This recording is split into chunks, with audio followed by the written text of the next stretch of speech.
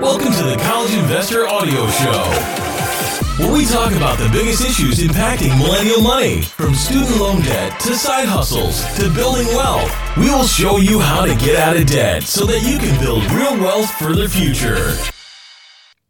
Hey guys, it's Robert from the College Investor, and today I want to talk about a controversial topic, and that is why the debt snowball can be bad for student loan borrowers.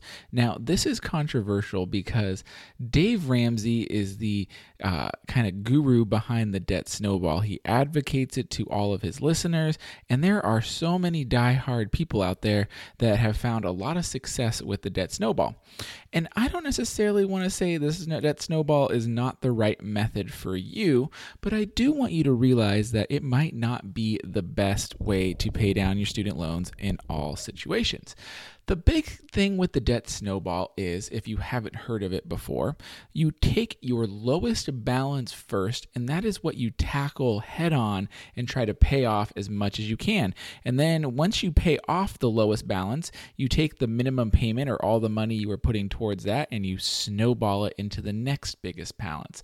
And you do that until all of your debts are paid off. And why that sounds like a great idea in principle, it could actually cost you a lot of money if you aren't paying attention to things like the balances and the interest rates. The reason is because this method is very psychological. It's designed to help you get quick wins up front, and then you snowball those quick wins to tackle your larger debts later. But the problem is those larger debts could be at a high interest rate, and that high interest rate could be costing you a lot of money. So I really just wanted to share with you why, in some circumstances, the debt snowball could be bad, especially for student loan borrowers that might have large loans at higher interest rates than other possible loans. So let's demonstrate it. And I know this might get a lot of math going, and it could be hard to follow what I'm saying here on the audio show. So if you go to thecollegeinvestor.com/episode 75, that's thecollegeinvestor.com/episode 75, you can see the math that I'm talking about here. But to demonstrate how the debt snowball works, I'm going to start with 3 different loans. So let's say you have 3 student loans. One student loan is $10,000 and it's at 5.8%. You got another student loan at $25,000 and it's at 8.5%. And you got a third loan at $5,000 for 7%.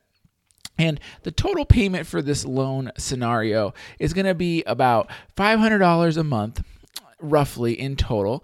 And if you just made the minimum payments on your loan, you're going to pay about $17,364 in interest on that $40,000 in student loans. But if you do the debt snowball method, what you do is you start tackling the smallest loan first. The smallest loan in this situation is that $5,000 loan at 7%. And what you do is, after that loan is paid off, you snowball that $5,000 loan into the $10,000 loan, and then you take those and you snowball that into the $25,000 loan. So if you did the debt snowball method in this scenario, what you would do is you would pay $91.35 in interest, so you'd actually save a ton of money in interest, and it would take about 64 months or 5 1/3 year to pay off the debt versus the 10-year minimum payment method, where you'd pay about almost $9,000 more in interest. So as you can see, the debt snowball method can really work to pay off your loans quickly and save you a lot of money. And this is logical because, after you start your snowball, you're going to be putting a lot more than the minimum payment to your loans, especially when you get to loans number 2 and number 3. So you're going to save a lot of money in interest. And you're going to save a lot of time. But is it the best option? So instead of using the debt snowball, let's So instead of using the debt snowball method, let's look at the debt avalanche. The debt avalanche method is when you go after it mathematically, and that is you start with the highest interest rate loan first, and then you work your way through the remaining loans. So in this case, you're going to tackle that $25,000 loan first, and then you're going to roll into the $5,000 loan and then the $10,000 loan. If you take the debt avalanche plan here that we're talking about, your loans would be paid off in 76 months. So it would take about a year longer to pay off your loans. But at the same time, you're going to pay only $6,000 in interest. So that's compared to the debt snowball, which was $9,100 in interest. So by switching methods, you're going to save over $3,000 in interest by tackling the highest interest rate loan first.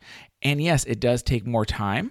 It's not as psychologically rewarding, but it will save you $3,000, almost a third of the interest compared to doing the debt snowball method.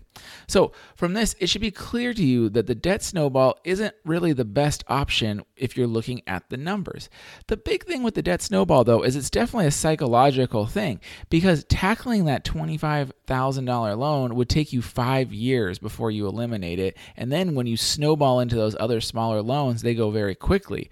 Whereas in the debt snowball method, right, you're paying off that $5,000 loan first, and it only takes you a little over a year to pay off that $5,000 one. So you get a quick win in the beginning, which for some people, that could be a huge driver to stay motivated to continue to pay their student loan debt and continue to work their way out of debt as aggressively as possible.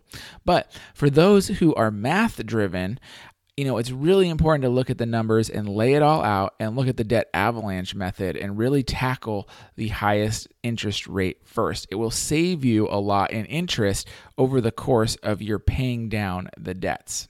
So that is the difference, and that is why the debt snowball could be bad for student loan borrowers. If you want to see the math on everything I'm talking about, because maybe you just need to see the visuals, go to thecollegeinvestor.com/episode 75, and I'd love to know your thoughts. I'm not trying to bash on Dave here. Dave does a great job in motivating and helping people get out of debt. I think his debt snowball is definitely a motivating thing for the people that need it, but I do want you to realize that there are mathematically better options for those that are more mathematically inclined. The big thing I think both Dave and myself want to see is that you are making huge progress to getting out of debt, because neither of us want to see you in it. So hopefully that makes sense for you, and I would love to hear your comments on the blog. All right, guys, thank you, and I'll talk to you next time.